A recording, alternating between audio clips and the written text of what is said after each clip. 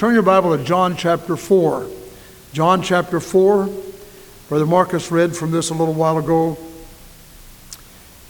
The subject this morning is sort of a strange subject. Never thirst again. What? Never thirst again? No, never thirst again. I heard a song like that many years ago, and I wish I had a copy of it. It was about the Lord moving in somebody's heart, and he never was thirsty again. You know, John said, when Jesus comes, he will baptize you with the Holy Spirit and with fire. The candle represents the fire of God. In many churches, they burn candles often. Sometimes those candles are symbols of the fire of God. When the Holy Spirit is kindled in our hearts, there's a new fire. You notice that candle before it was lighted. I think there were candles in the windows. I think they've all been taken away. But a candle that's not burning is sort of a strange object. We have some candles here at the front. They were burning during the New Year's Eve watch night service, but they're just sort of decorations.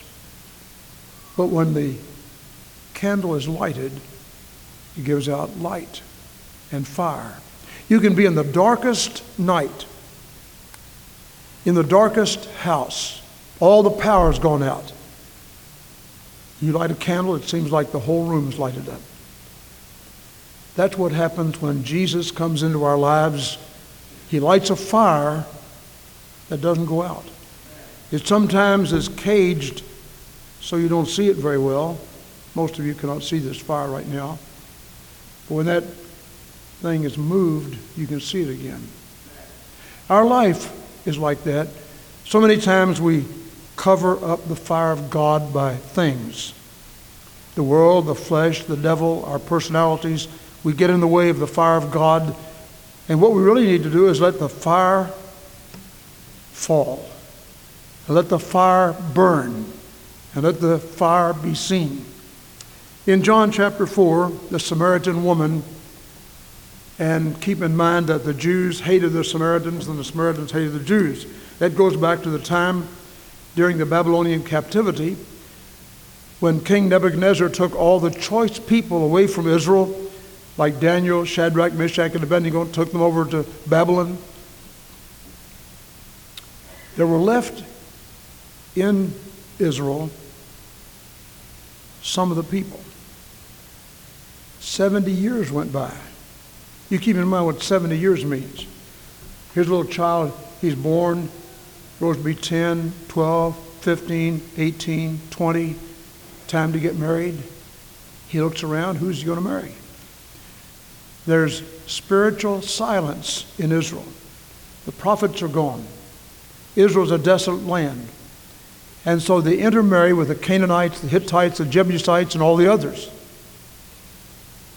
70 years later, when Ezra and Nehemiah led the children of Israel back to Jerusalem and Israel, when they got back, they found these who had intermarried with the heathen, and they had lost all contact with the spiritual truths of God. They immediately disliked those people who come back from Babylon.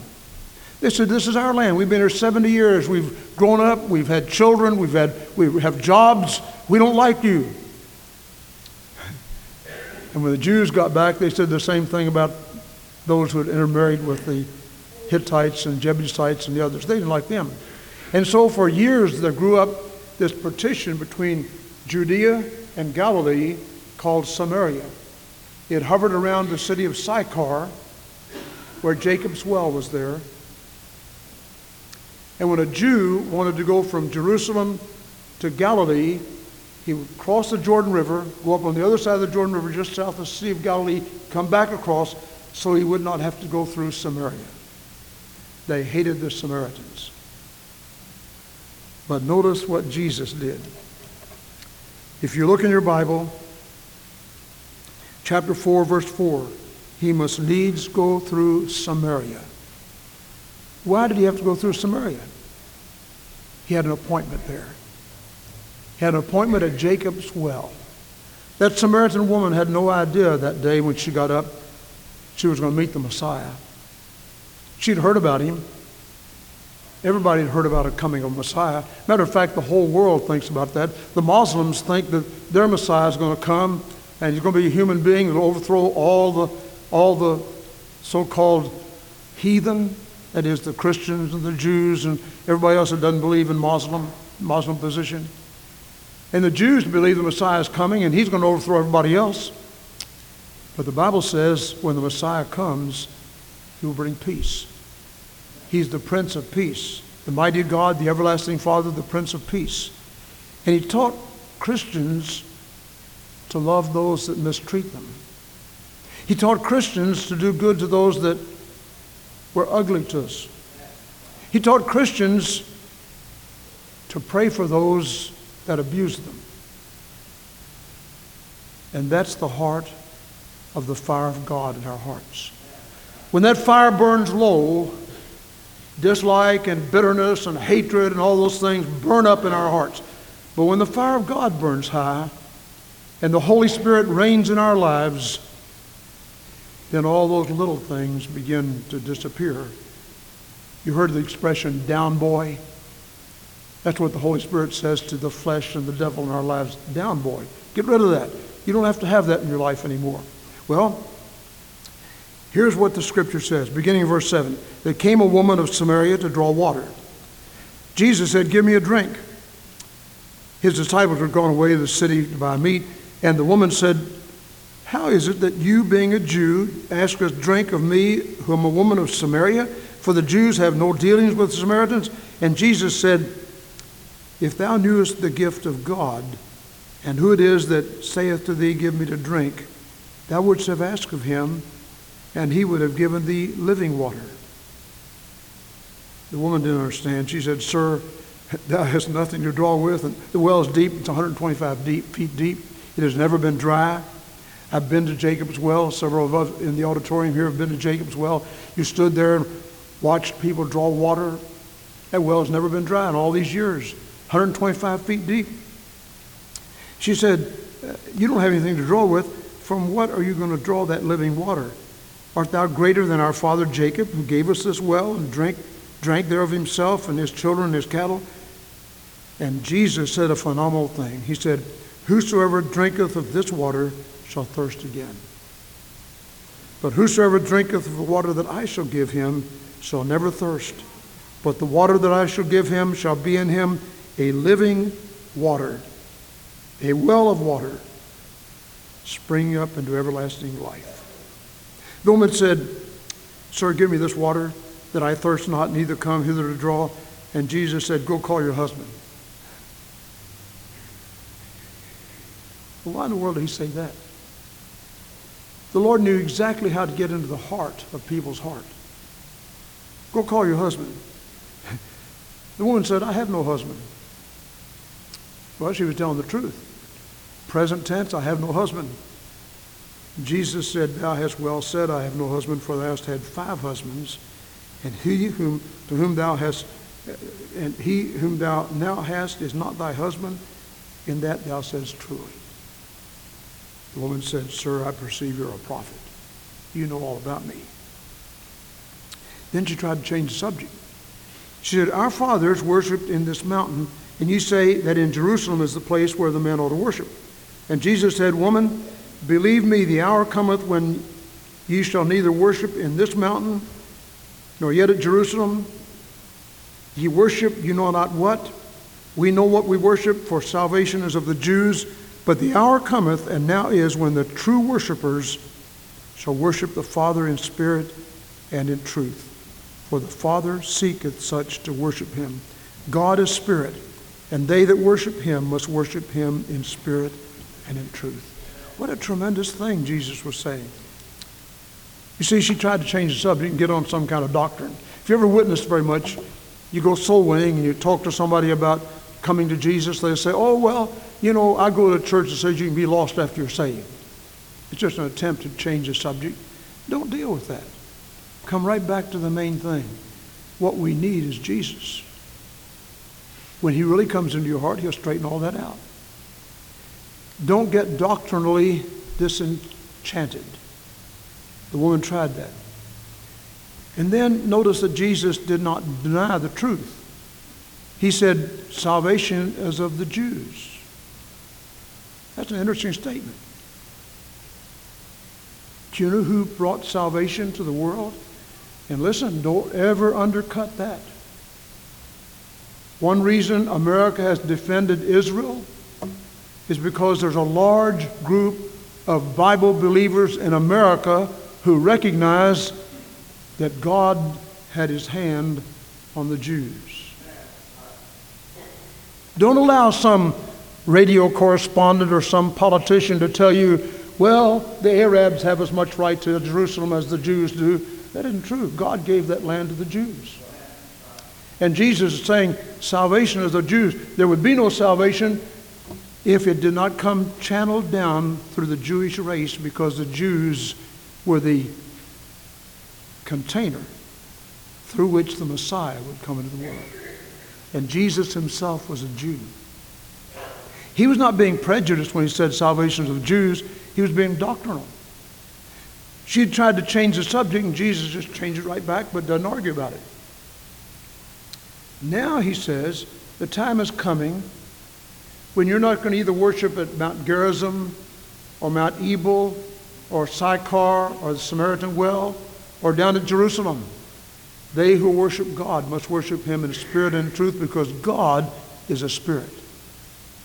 God is spirit. And they worship him, must worship him in spirit and in truth. Well, look what happened to this woman. The woman saith unto him, I know the Messiah cometh, which is called Christ. When he's come, he will tell us all things. Mark verse 26 in your Bible. Jesus saith unto her, I that speak unto thee am he. Some people have said Jesus never claimed to be the Messiah. Write that verse in your Bible. Mark it well. I that speak unto thee am he. Jesus said to that woman at Samaria, you've been looking for the Messiah? He's here. And upon this, his disciples came and marveled. He talked with the woman. Nobody said anything. They didn't know what to say. They were scared to death. The woman left her water pot, went her way into the city, and said to the men, come see a man which told me all things that ever I did. Is not this the Christ? Then they went out of the city and came unto him. In the meantime, while his disciples prayed him, saying, Master, eat. Jesus said, I have meat to eat that ye know not of. I have something more important than steak or French fries or pizza. I have something more important. I've been telling this woman how to get to heaven. Well, pretty soon the woman brought some of the men out. She had said to them, come see a man who told me everything I ever did. This must be the Messiah. And they came out and believed her word. And then many came and heard Jesus, and they believed because they heard Jesus. This says so much to us. Number one, the people coming to Jesus, they believed what the woman told them because the woman was not ashamed to tell them. That's where you and I come in. We must not be ashamed to go and tell what great things he had done for us. He has changed our life. He's changed our mind. He's changed our destiny. He's changed us so that we're on our way to heaven. We're marching to Zion. And then when we present Jesus to them, they want Jesus because of who Jesus is. So people are attracted to Jesus because of the witness we bear and because the Holy Spirit moves into their hearts and touches them and draws them. Well, who is this Holy Spirit?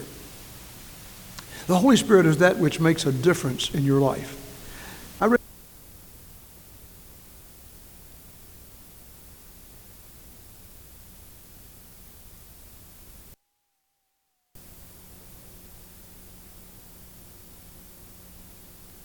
With the most dangerous group of people in the world. Violence, thievery, murder were common on every hand. And when they would kill somebody, they would eat them. This was those tribes. In 1849, early in his work, John Getty wrote in his diary, "In the darkness, degradation, pollution, and misery that surrounds me, I look toward in faith to the time when some of these poor islanders will unite in the triumph song of ransomed souls." John Getty believed God. He believed that he could make a difference. He was so filled with God, he dared to confront his own doubt with absolute belief in God's power. John Getty died before Christmas 1872. They erected a gravestone over his grave, and here were the words, "In memory of John Getty. When he landed in 1848, there were no Christians here. When he left in 1872, there were no heathen here." One man made an eternal difference. Why? Because he was filled with the holy power of God. He was filled with the Holy Spirit. The Holy Spirit is that wonderful presence of Jesus. He teaches us to love because he first loved us. The Holy Spirit is filled with love. And when he comes into our lives, he gives us love. He reveals the things of God. The Holy Spirit can be grieved. And when you and I grieve the Holy Spirit, it hurts God's heart. There's a song that says, "When God cried." I don't really like the title, but what it's saying is, you and I who know the Lord can grieve the Holy Spirit so much that heaven cries.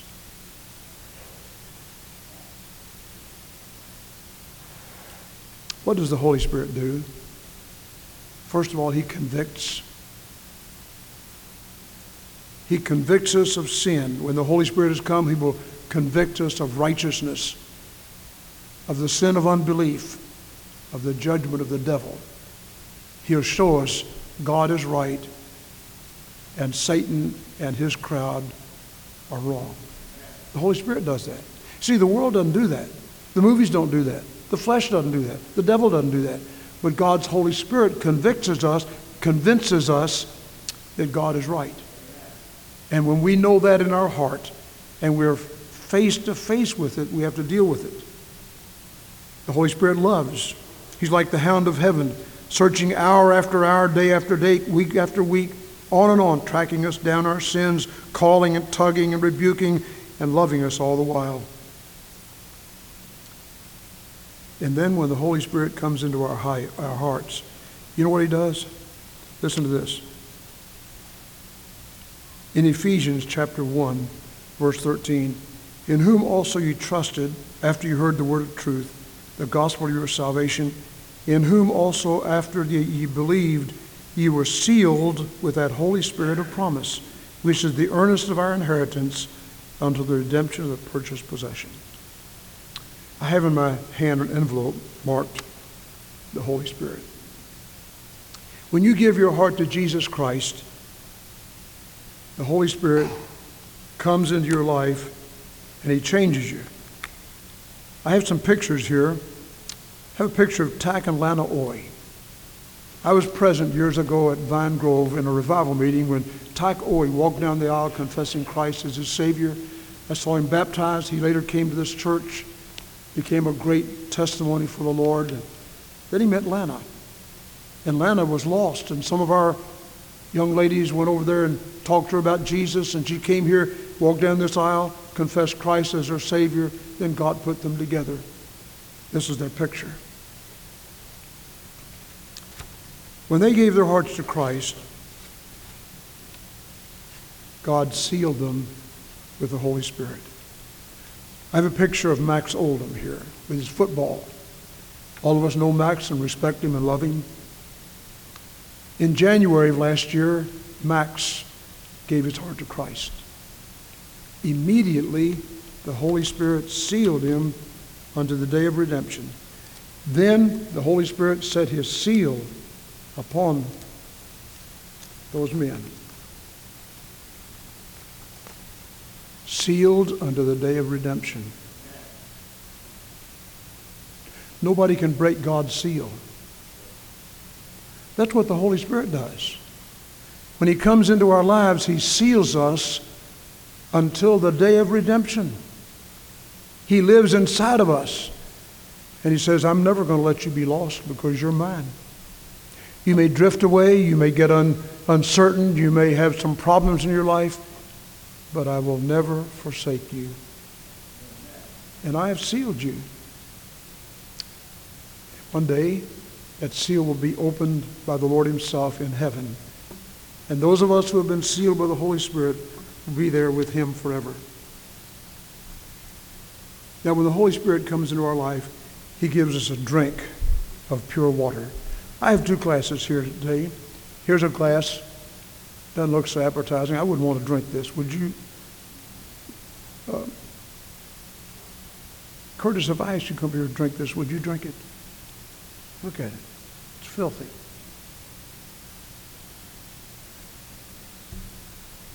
That's what the world looks like. And the world says, here, come get a drink at the movies. Come get a drink at the dances. Come get a drink at the gambling places. Come get a drink of all the world has to offer. And a lot of unlearned, I started to call it dumb people. Maybe I shouldn't call them, they're unlearned. They're not knowing what they're doing. They come and drink that trash. And they think it satisfies. Jesus said, whoever drinks this water it's 125 feet deep, Jacob's well, it's never gone dry, but you drink it, you'll thirst again. You drink at the fountain of wealth. You drink at the fountain of popularity. You drink at the fountain of pleasure. You drink at the fountain of youthful lusts. You drink at those fountains and you want more. He said, when you drink of the water of life, it'll satisfy you.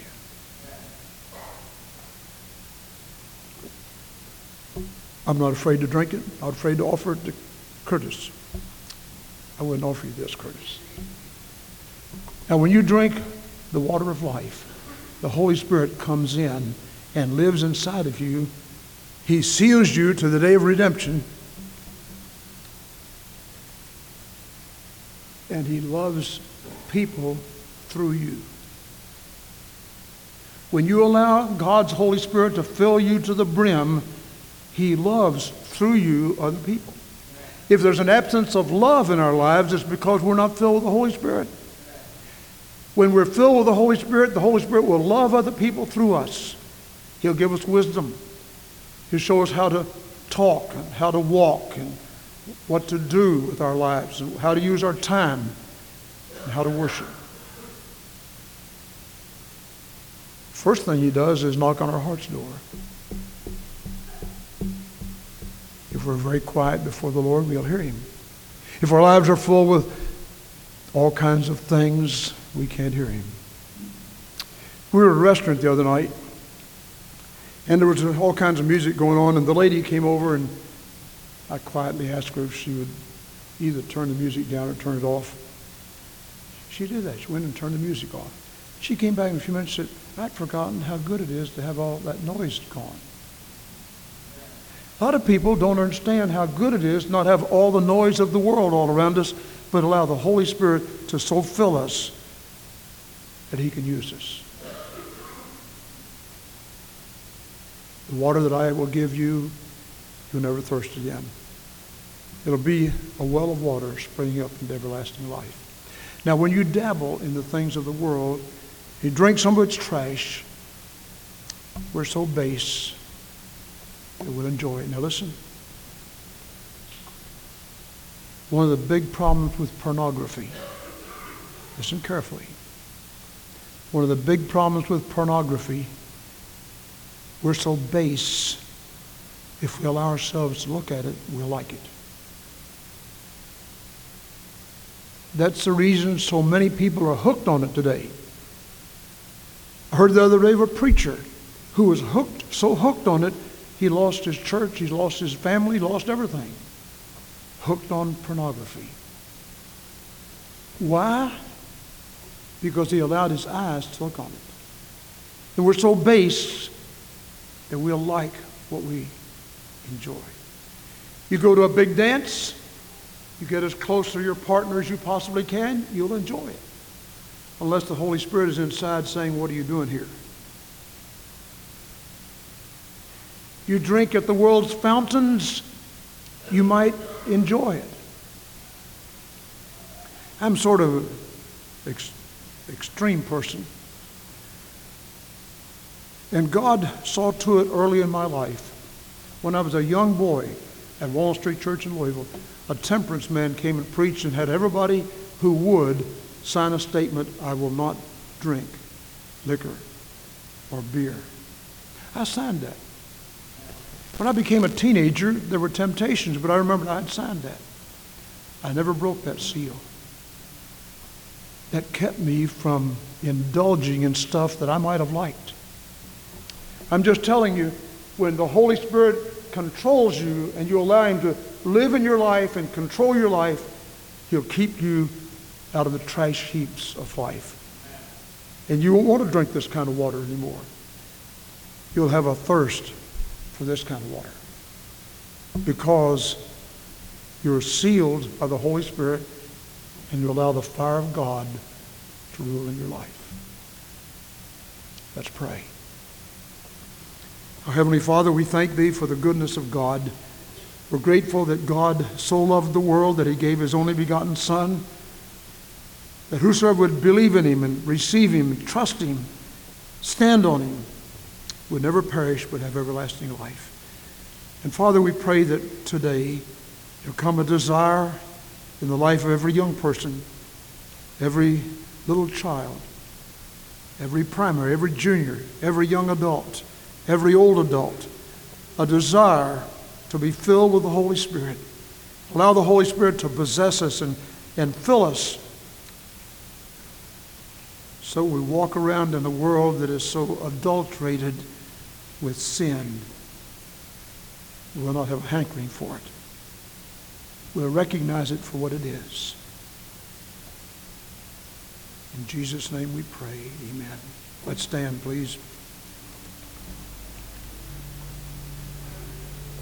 We're going to sing in just a moment, Come Every Soul by Sin Oppressed. There's mercy with the Lord. He will surely give you rest by trusting in His Word. Now listen, if you've never been saved, you've never given your heart to Jesus, I want to ask you to do that today. You see, you come as you are. You don't get better first. Now sometimes we misunderstand all that. We say, come as you are, and then sometimes we say, stay as you are. Come slovenly, stay slovenly. No, that isn't what it is. God says, you come and I'll change you.